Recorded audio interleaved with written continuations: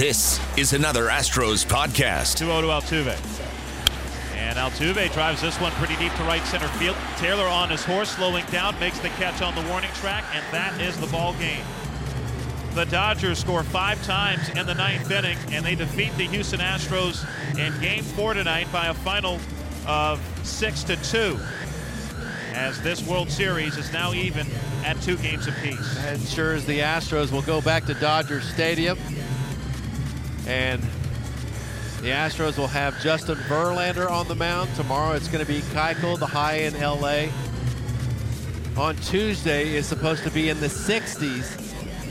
So maybe Verlander could go a little deeper into the ball game with those cooler temperatures. And welcome back. Robert Ford and Steve Sparks joined by Astros General Manager Jeff Luhnow on Astro Launch, presented by 5 Hour Energy. And Game 5 of the World Series coming up tonight against the Los Angeles Dodgers. It's 2-2. You got to feel pretty good about the guys you have going on the mound. Dallas Keuchel in Game 6 would be Verlander. Have to feel pretty good about your chances. I think so. If you told me it was a 3-game series and we had Dallas Keuchel pitching and then Justin Verlander pitching and, perhaps Lance McCullers or Charlie Morton or Brad Peacock or whoever's available for the third game, I'd say I like my chances this time of year. I mean, I'm glad we're still playing baseball in late October, and this has been a fun series, and I think this series has a chance to go all the way. Hey, Jeff, with all the starting pitchers for you guys closing out baseball games, it got me thinking what you've done in the past in the minor leagues, where you have the tandem starters, and you do the piggyback situation. Are you thinking that the game may go in that direction during the course of the season at the big league level? I think it has a chance to, certainly in the postseason, and our situation was set up perfectly for it. But for years we've been starting a pitcher and then taking him out after 5 and bringing in another starter and letting him finish the game. So I told Lance after he did it the first time, you've done this. You did this in high A ball. You did this in A ball. So did Brad Peacock. So did a lot of our other guys. So it's kind of fun to see that work here. I don't know if it's going to happen over the 162, but in the playoffs it does make some sense. How about the way Charlie Morton has stepped up his last 2 starts? Game 7 of the ALCS against the Yankees with 5 scoreless innings, looked absolutely dominant. And then you look at what he did yesterday. Did give up a run after he came out of the game, but 6 and a third innings of strong baseball. And I mean, let's be honest, when you first signed Charlie Morton, you may not have been so sure he'd still be pitching this deep into the season, but he's been outstanding. He has, and even those first 2 starts in the playoffs were good starts. He just got really unlucky.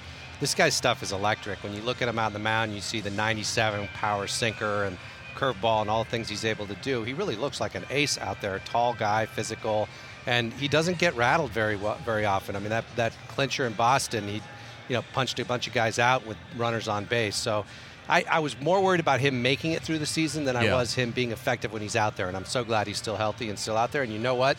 We may see him in a Game 7. You know what Charlie said in the press conference yesterday, that he didn't expect to get a major league offer, let alone a 2-year deal that you gave him. What did you see? I mean, obviously the stuff is good. I would imagine it's better than what you even thought. But what made you give him a 2-year deal? Yeah, basically Philadelphia turned down his option, and so he was wondering where he was going to end up. We jumped on it right away the minute he was available to us. We loved the stuff. We knew that the stuff had ticked up, and we also had a good feeling that we could keep him healthy. Jeremiah Randall, our head athletic trainer, worked with him in Pittsburgh and has a good feel for how to keep him healthy, and he's done a terrific job.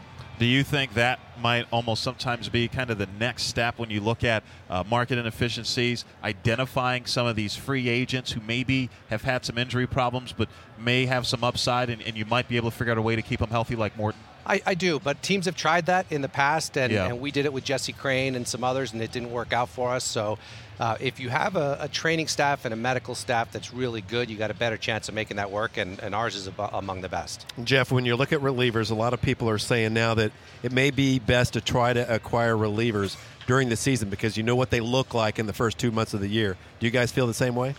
Well, relievers are very unpredictable by their very nature. And we had periods of time this year where all of our relievers were dominant, whether it was Davinsky or Peacock or Giles or Musgrove or Feliz. All of our guys had long period stretches where they were dominant.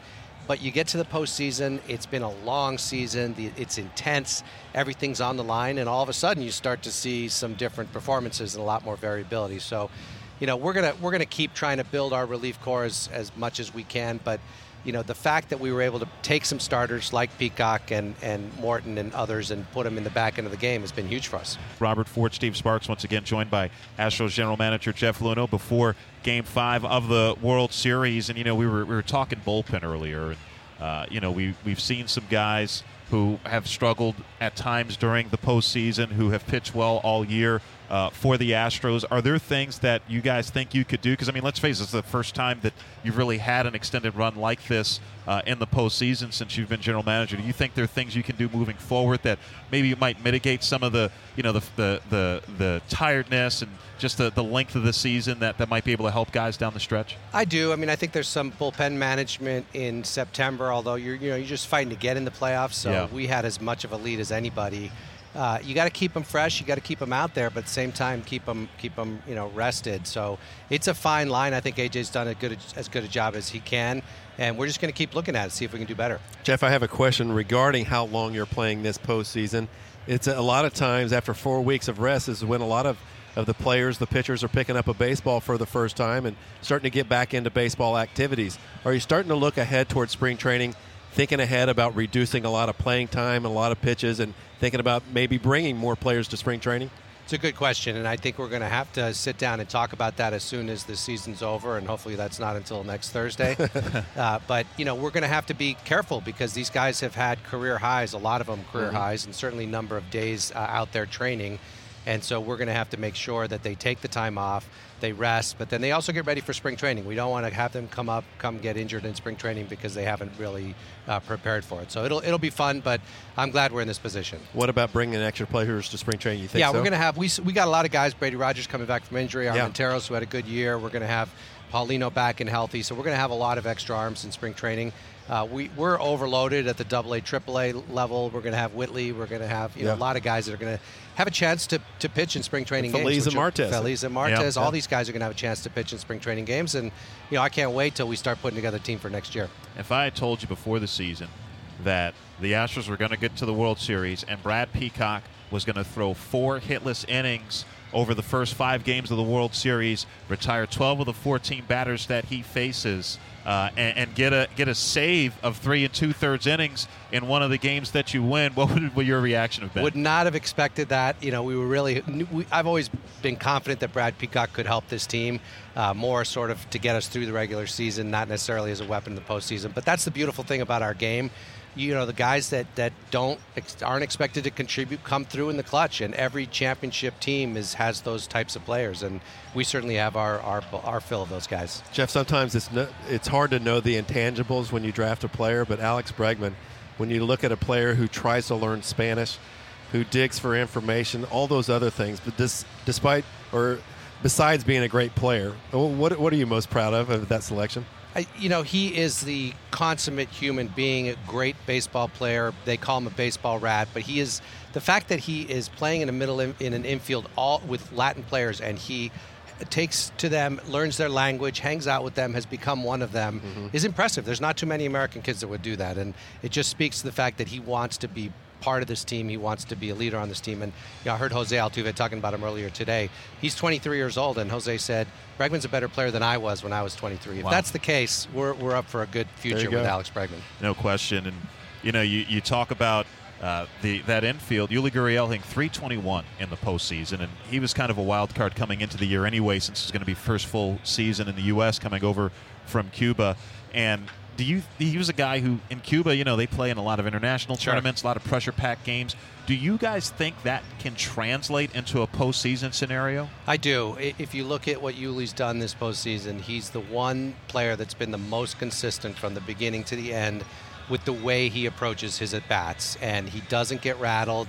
Doesn't matter if it's the 9th inning and we need that hit to go ahead, or first inning or second inning. He takes a very consistent approach, and he knows everybody he faces is throwing 99, has wicked sliders, great stuff.